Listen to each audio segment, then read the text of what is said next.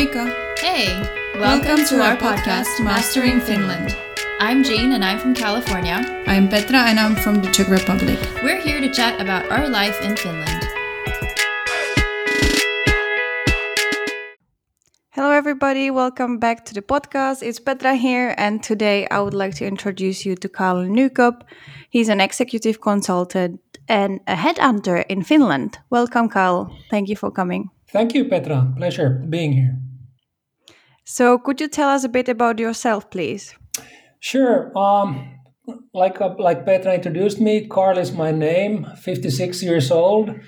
Been a banking executive for nearly 15 years, and prior to that, then about more or less 10 years with the leisure industry, and turned executive consultant headhunter 4 years ago.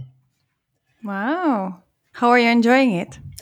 Actually, it took me a while. I've always been kind of curious and intrigued about the recruiting and recruitment world, and I kind of enjoy head to head and face to face contact and interacting with people. So it has been for a long time an interest, and then when I actually had the opportunity to start doing this for a living, then I really jumped on it. Wow. So, what does a headhunter do?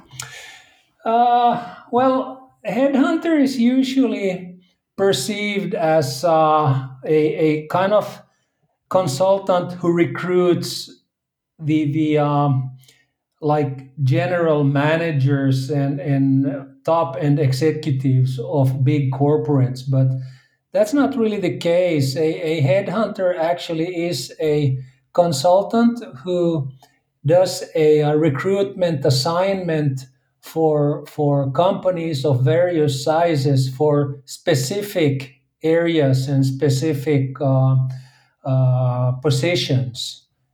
Mm-hmm. So, is there any difference between recruitment and headhunting as such? There is, because recruitment is more or less a search and select procedure where very usually and typically you do put out an advertisement where you're seeking for a certain type of person or a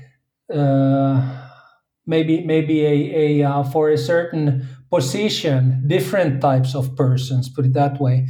And the headhunter is really a person who goes out to find another person for a specific duty. So in other sense, we target specific individuals with specific competences for a specific position. So it's very much more a targeted way of recruiting personnel. Mm-hmm. So, when you are looking for this specific person, so how do you assess individual profiles when you're looking for this most suitable person for this, specific positions that you're trying to headhunt for?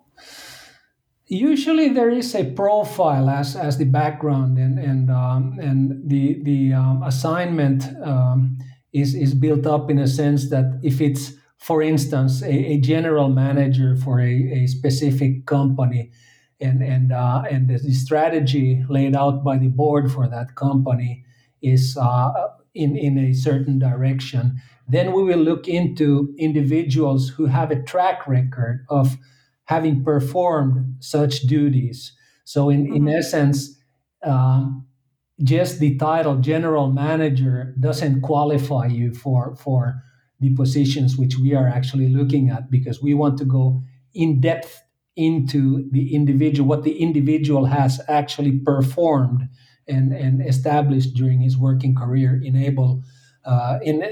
order for that individual to be a candidate for the position. So it's very much a specific uh, strategy or a specific profile whom we are looking for, and Mm-hmm. when we find that profile, then we will do testing and interviews and different ways of assessments to see if this really is the right person for the position offered. Mm-hmm. So, what platforms do you use to find these people? Like LinkedIn or anything else? LinkedIn is a very important platform. Yes, you're absolutely correct there. But then of course our personal networks, of course, Mm-hmm. and the networks of the colleagues whom we work with, and in some cases even candidates whom we've recruited, we will use their networks also if available. But LinkedIn is a good platform, but certain type of jobs or titles, then they really do not update their LinkedIn profiles that much, and those individuals need to be found in different ways. Mm-hmm. and Makes and sense. and maybe a good example would be the healthcare, the doctors and surgeons, or then technical people. They are kind of lazy in updating their profiles because they know that they will be found other ways. That's probably true. And I'm glad that you mentioned the networking because we are in our previous episodes in March, we focused on job hunting in Finland and networking was mentioned by everybody Yeah, that in Finland people get hired most of the time by knowing somebody. yeah, And this is exactly what you said. So it just underlines the fact that the networking in Finland is the key yes, to land a position. yes, yes. But if you already you said that networking is the first sort of, like that's where you go, but if we already talk about, let's say, the LinkedIn, Mm. what would be the like most common mistake that you said, not updating the information, okay, but is there any other mistake that people make? So their profile, like they might have, their, you said the name of the position, experience or whatever, but is there something that makes you feel like, oh, this is why I would not ask the person? Yeah, there is there's a quite clear generation shift how people use LinkedIn, and I would say that the younger people nowadays, the maybe the millennials are better in updating their profiles, because what we look for is, like I earlier mentioned, the a description what you actually have accomplished in your previous positions, and we tend not to look that much at the titles, because as you Hmm. know, then titles vary very much from countries to countries, and a vice president here in Finland necessarily doesn't reflect what a vice president somewhere else might be. So that's why it's very important to find the substance within what each candidate has done in their previous positions. But and then there's maybe the maybe we could call them old school, like myself. Then you typically have just your titles there, and maybe then how long you've been worked for, and maybe there's then a visible career path, especially in long working relationships which have endured for many years. Then you might have Hmm. started as a salesperson and ended up as a general manager, and then you have listed all the positions in between. So that you could actually classify that as a mistake, because LinkedIn uses algorithms to find the candidates by certain keywords, and by not using the correct keywords in your profile, then Hmm. you might not be found. Okay, that's a very nice insight, an interesting insight to have, Yeah. even for myself. 'Cause who would not like to be headhunted? Yeah, It yeah, sounds like a nice e- thing. exactly. And to elaborate a little bit on that one, then for us, the best candidates are actually those who are not job seekers, because you have to think that Mhm. a job seeker is always a person, or almost always a person, who is looking at greener pastures, because there is something within the current position which is kind of not out of interest anymore, or you maybe come to an end, or close to an end, what you're doing at the moment, and you want new challenges, then you start, answering advertisements, and putting in applications. But for us to find a candidate whom we activate into a new, into new challenges, in a sense, those are the best people, because and those are the people who actually are very surprised that a headhunter calls them and says, "Hey, Mhm. I'm actually not looking for a job, but what you're offering sounds kind of interesting. I might be interested in coming to talk to you." Mhm. Then often we also see that these candidates, even if they do not go all the way and get chosen in the assignment, then quite often we see that they actually, we have triggered them to start finding new opportunities for themselves, and quite often we see that then, even if you've had 5 or 10 years within the same company, then suddenly they decide to change Yeah. employers. So that's very nice Yeah. to see. Yeah, that makes sense. I think when you sort of go to work, and every day it sort of becomes, routine, and quite often I think it starts being like you stop questioning it, and it's part of your life, and Exactly. that's what you do. And unless something like that happens, that you get this, like, a bit of a kick Yeah. to wake up, then sometimes you just don't even notice that maybe you would actually fancy change. Exactly. And so that definitely makes sense, that people then start thinking about actually changing company or even a career. Yeah. Who knows? Exactly. Exactly. So would you have any tips for internationals who live in Finland, for them to make it even easier to maybe find a job or even get headhunted? Yeah, I actually do, and for me, and I've seen this because I've worked with pretty many international and expatriates who come to Finland.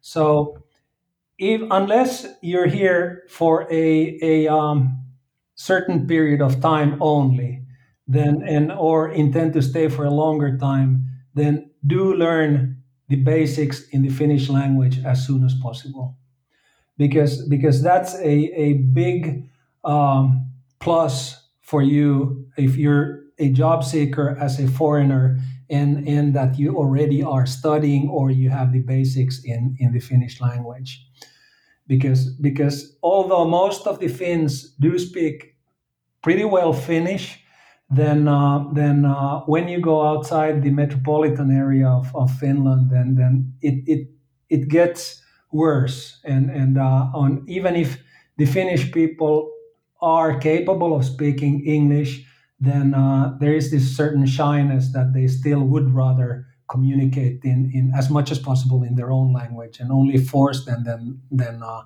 then they will turn into English. So Hmm. that's one, and the second one is I think Finnish people are kind of uh, not impressed is not the correct word, but in lack of better, than a personal contacting is always something which lands very well. So Hmm. instead of sending your CV to someone and expecting a response, then do send a CV and follow it up with a phone call, and that's a lot more efficient than just sitting and waiting for a response on your email. You might never get it. That's true. That's true.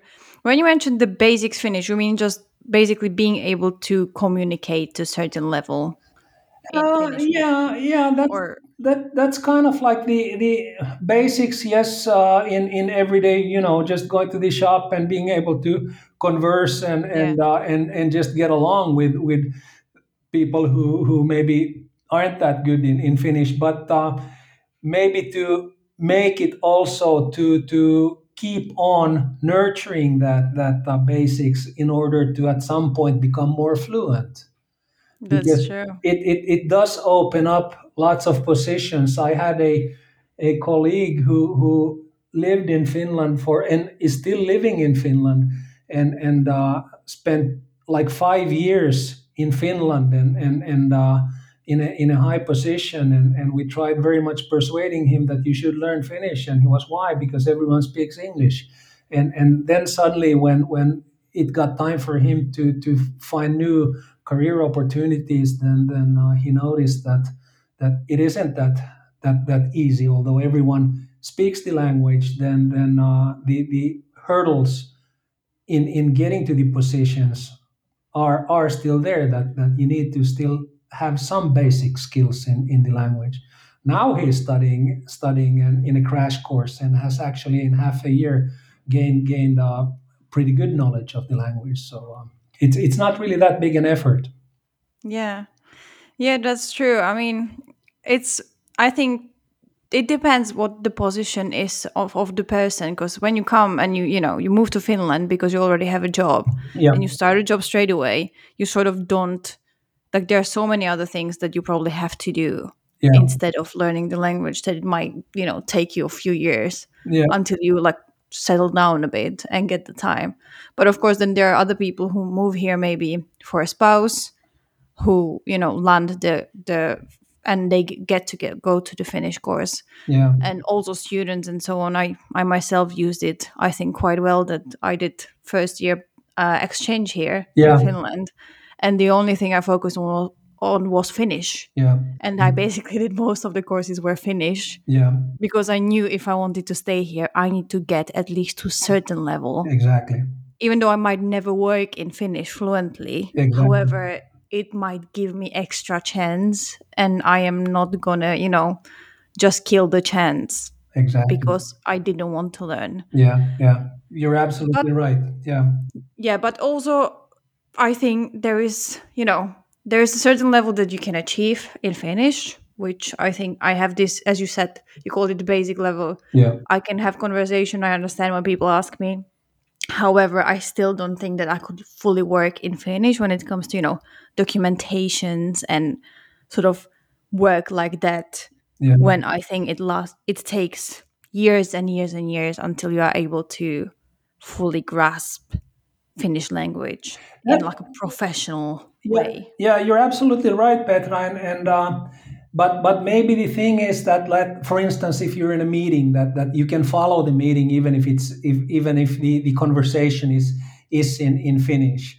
And Hmm. if you're the only English speaking in the room, and you see that your Finnish colleague is struggling with the language, then if you can just say, hey, you can speak in your own language, and you can still follow, and maybe respond in English. So this is already a big plus, and does put you in a special position. Hmm. Finnish is, as you say, it's one of the most difficult languages to learn, and it does take you many years, and some people never get fluent in it, but still in able to follow a conversation is, and this is what I mean with the basics. Hmm. Then that shouldn't actually take you more than maybe half a year to if you're in an intensive course. Yeah, I think yeah, half a year, probably 1 year Yeah, is around that. I think I got to this like B1 extra, B1.5 level. But yeah, it's definitely something that you have to do intensive yeah, because otherwise there's no way you can manage that. exactly. But but yeah, okay. So let's get to on some, if you have any tips how to stand out from the crowd of people on in LinkedIn or in general. Yeah. Anything that maybe you've seen somebody who did something cool and it really caught your eye, and that's why he got hired or she got hired. Yeah. Again, going back to the millennials, and having looked at their a whole number of their CVs, and I think it's very interesting trend nowadays is that when you write your job application, or when you're presenting yourself.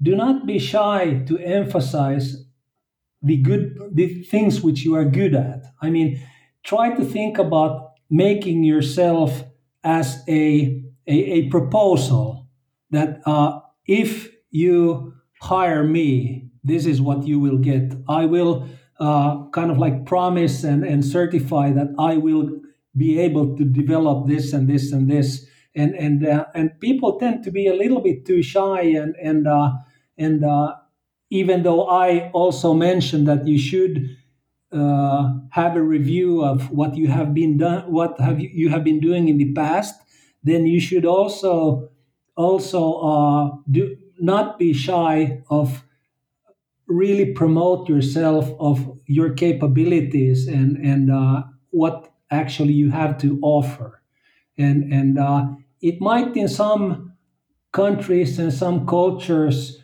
uh, feel or seem a little bit arrogant. But especially if you look at the Americans, then the U.S. people, they really know this skill of Yeah. how really they be able to promote themselves.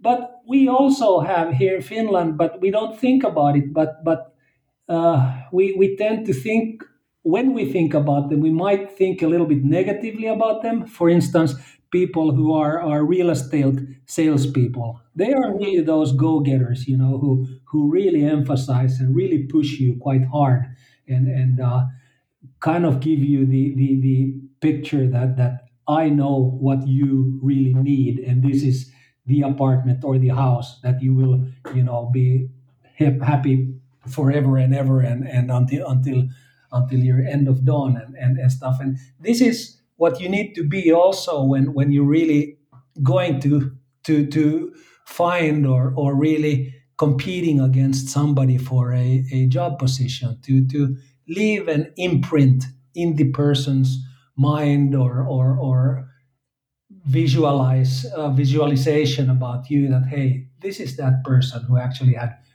quite an interesting CV, or he presented himself pretty nicely, or yeah, why not Hmm. even send a video? Those are not very typical nowadays, but I think the younger generation, they know how to use that tool quite well, and those are little things which make you stand out. Hmm. Yeah, that's definitely true. And I think, as you said, I myself am a bit like humble in a way. Yeah, yeah, Parents always taught me to be humble, yeah, and then you have to, like, as you said, this American way of like selling yourself, yeah, and it is not the easiest, but definitely it's something that you have to do in yeah. order to be able to land a job. Exactly, and you're correct in the by using the word humble, because uh, you shall not exaggerate yourself. You have to be humble in the sense that what you're telling them is fact, that you Hmm. actually need to deliver on your promises also. So do not oversell yourself, but just present yourself in a matter where of course you have to have a self study there a little bit, and see what your achievable, and what you can achieve, and what you can genuinely promise, and so that you're not overdoing it, because that is also then if you overdo it, then that'll also be noticed, that okay, we have somebody who really thinks a little bit too much of himself, and that's where the humble part comes in, where you have to just Yeah, try to, in a humble way, present yourself. yeah, makes sense. Mhm. So we have a few questions from our listeners Mhm. that were related to like recruitment or like headhunting, as we said.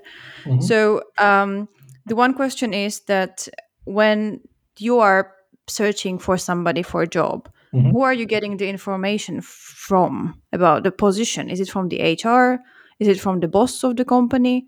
Or who is providing you with the specific profile that they want? That varies quite a lot, and actually, we have to go a little bit backwards, because we do actively promote ourselves as recruitment partners as well, and of course, we cannot create uh, job positions, and sometimes people approach us thinking that we're like an employment agency, which we aren't. Mm-hmm. And we do not have a whole bunch of job positions on file from where we can just pick out one and offer it to somebody who's calling us. But we do, it's a business for us, and we do prospect in the market and see who needs our assistance in the recruitment. And then when we find the client, and then we start discussing the strategy regarding the recruitment, then they have already a general picture of what kind of a person they're looking for, what background and what kind of education and what kind of skill set and so on and so forth. But at the same time, it is our job to challenge that profile a little bit, because many times we do see that especially if it's a recruitment which is a replacement for somebody who has left the company, they will look at the profile of this person who is leaving, and maybe even dig out the advertisement which they used for him or her at the time, and then they say that, okay, we want this kind of person as a replacement for the one who's leaving. And our goal and our duty is actually to challenge the person, because what we do is we ask that, what is this person actually going to start doing? What kind of a team will he be working with? Who will be his boss, and who will he or she be reporting to? And then we kind of develop another type of profile, and then we show it to the assignee, and tell him or tell the company that this is actually what you're looking for.